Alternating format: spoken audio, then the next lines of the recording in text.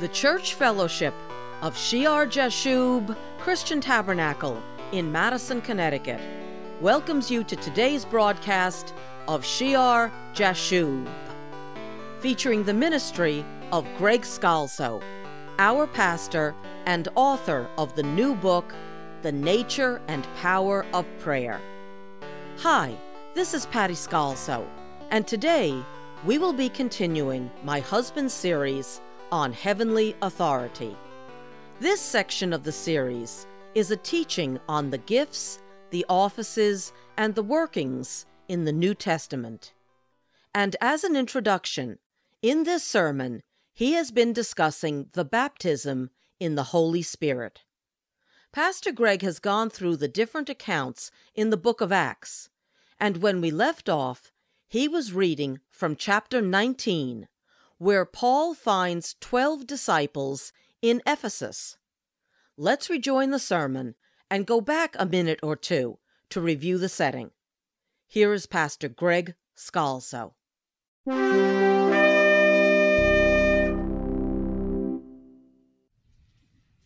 And it happened while Apollos was at Corinth that Paul, having passed through the upper regions, came to Ephesus, and finding some disciples, he said to them, "Did you receive the Holy Spirit when you believed?" Something about these disciples.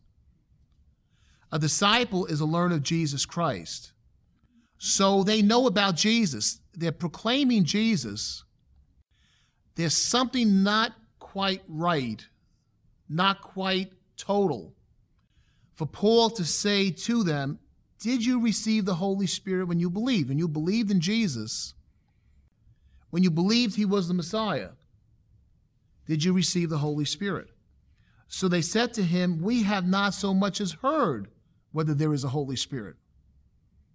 They didn't even know about the Holy Spirit. Maybe they know the Old Testament scriptures, the Spirit of God, and they don't have the concept of Father, Son, Spirit.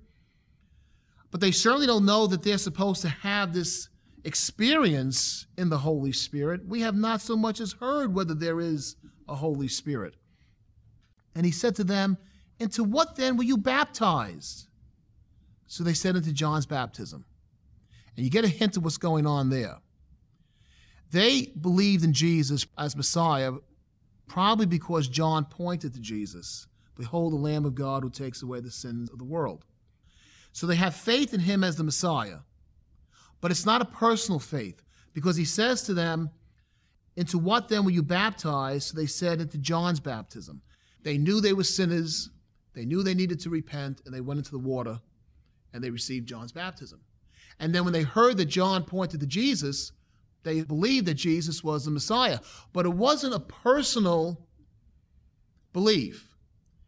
There's a lot of people that believe Jesus is the Christ, and they're in this situation. They don't understand that until we immerse ourselves into his shed blood and say, "Lord, not my life, but yours. Live your life in me." And that's what that water baptism symbolized. Unfortunately, a lot of people get baptized in water today as a church ceremony, not understanding that this is not an initiation to a church or into an organization. You're going into the Lord Jesus Christ. You're saying, "Lord, I'm dying to myself. I'm dead. And as I come out of that water, I'm rising to you. Live your life in me," which means what? I need to receive the fullness of your Holy Spirit. Really, it's not a separate, it's a continuous process, right? If you really get baptized in water the right way, your heart is open to receiving all the Holy Spirit has for you. Because you're saying, "I'm dying, I'm dead, and now Jesus Christ is living. Come inside, change me, remake me, empower me, let me walk the way Jesus walked." That's the full message. These men only heard part of it. So Paul says to them in verse 4, then Paul said, "John indeed baptized with a baptism of repentance, saying to the people that they should believe on him who would come after him, that is, on Jesus Christ, on Christ Jesus. When they heard this, they were baptized in the name of the Lord Jesus." Now they're immersing themselves into the Savior. Not just a mental knowledge of someone who's Messiah, but they're immersing themselves into the Savior. They're baptized in the name of the Lord Jesus. And then what? Verse 6, And when Paul had laid hands on them, the Holy Spirit came upon them, and they what? They spoke with tongues and prophesied. There's two manifestations of the Holy Spirit. Now the men were about 12 in all. He lays hands on them. So they receive the full message. They're baptized into Jesus Christ, immersed in him, saturated with him, and then Jesus saturates them as Paul lays hands upon them, and they receive the baptism in the Holy Spirit, and they speak in tongues, and they prophesy. So then, last time we saw that the gifts and the signs and the wonders and the power of the Holy Spirit was so important to the going forth of the gospel. But I think we can conclude today that it's important to each person's life as a believer also.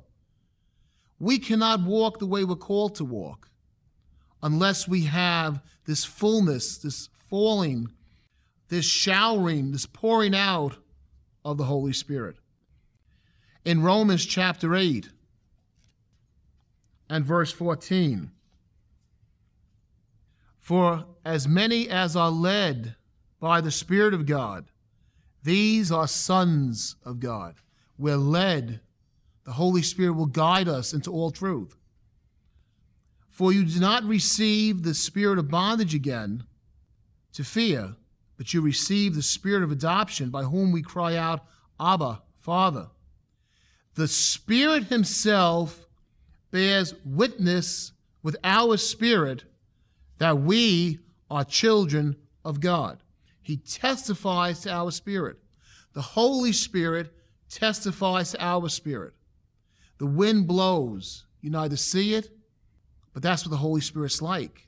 People cannot see it, but the disciples feel it, right? They can feel the presence of the Holy Spirit. The presence of the Spirit, he testifies to our spirit. You can feel the witness, and I don't know why that's not spoken about more in churches. You know, tongues is emphasized, but you can feel the showering, like the wind blowing. Someone looking at you cannot see it happening, but you feel him. You can feel the presence of God. His Spirit testifies to our spirit. His Spirit bears witness with our spirit that we are children of God. When you're worshiping and all of a sudden the Spirit falls and you feel his presence, and the believer baptized in the Spirit near you feels at the exact same time, and you become one in the Spirit of God, that's a testimony of the baptism in the Holy Spirit. And then gifts will come out of that. Tongues and prophecy and healings come out of that. If you look down in verse 26, likewise, the Spirit also helps in our weakness, for we do not know what we should pray for as we ought. But the Spirit himself makes intercession for us with groanings which cannot be uttered. We do not know what we should pray for as we ought. We don't know sometimes how to pray. Many situations are just too complicated, or we're too weak, or it seems hopeless. But the Spirit himself helps us. He makes intercession for us with groanings which cannot be uttered.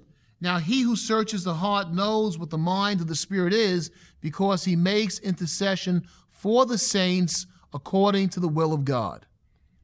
The Father knows, and the Spirit always intercedes for us according to the will of the Father.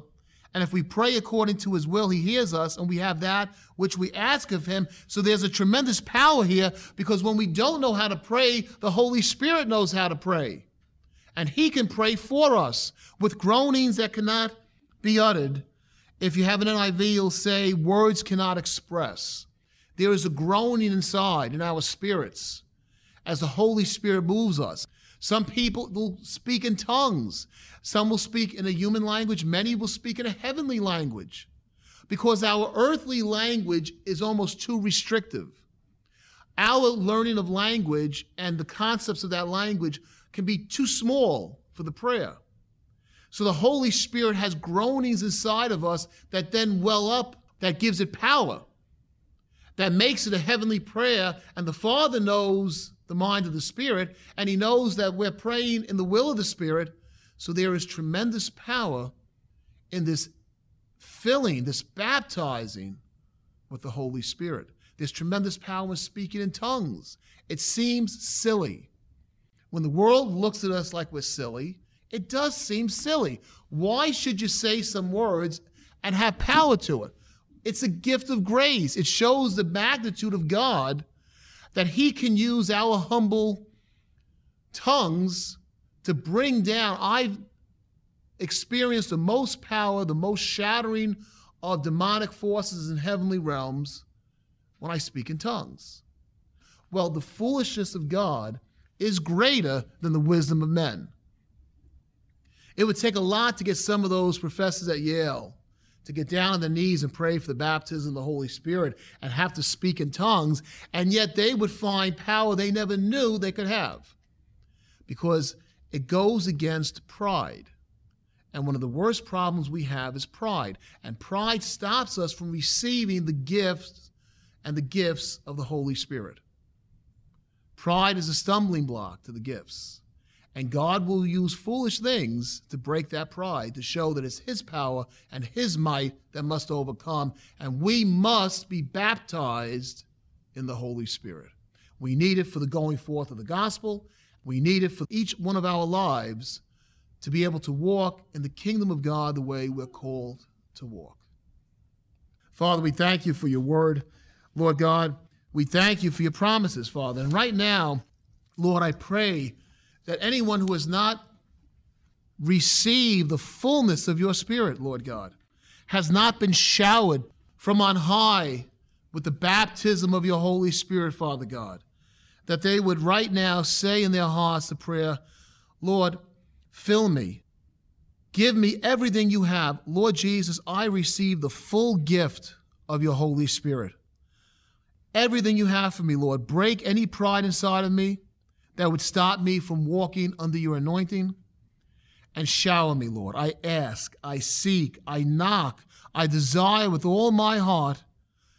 Lord, I want everything you have for me, the total anointing of your Spirit for me. And Father, for those who have prayed that prayer, Lord, I spiritually lay hands upon them now, Father God, that they would receive the Holy Spirit. Father God, that they would speak in tongues, that they would prophesy as the Spirit enables them, Lord God. Father, show them the reality of your presence, that they would know that they could walk under your anointing and give glory to the name of your Son, Christ Jesus. In his name we pray. Amen and amen.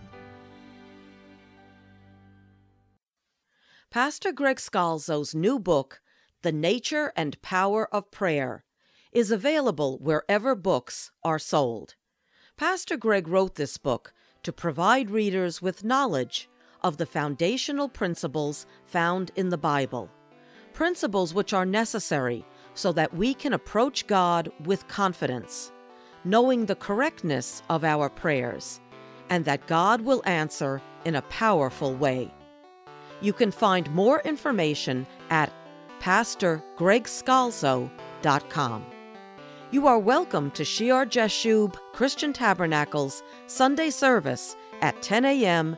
in the Memorial Hall on Meeting House Lane in Madison, Connecticut. The church website, again, is www.shearjashub.org.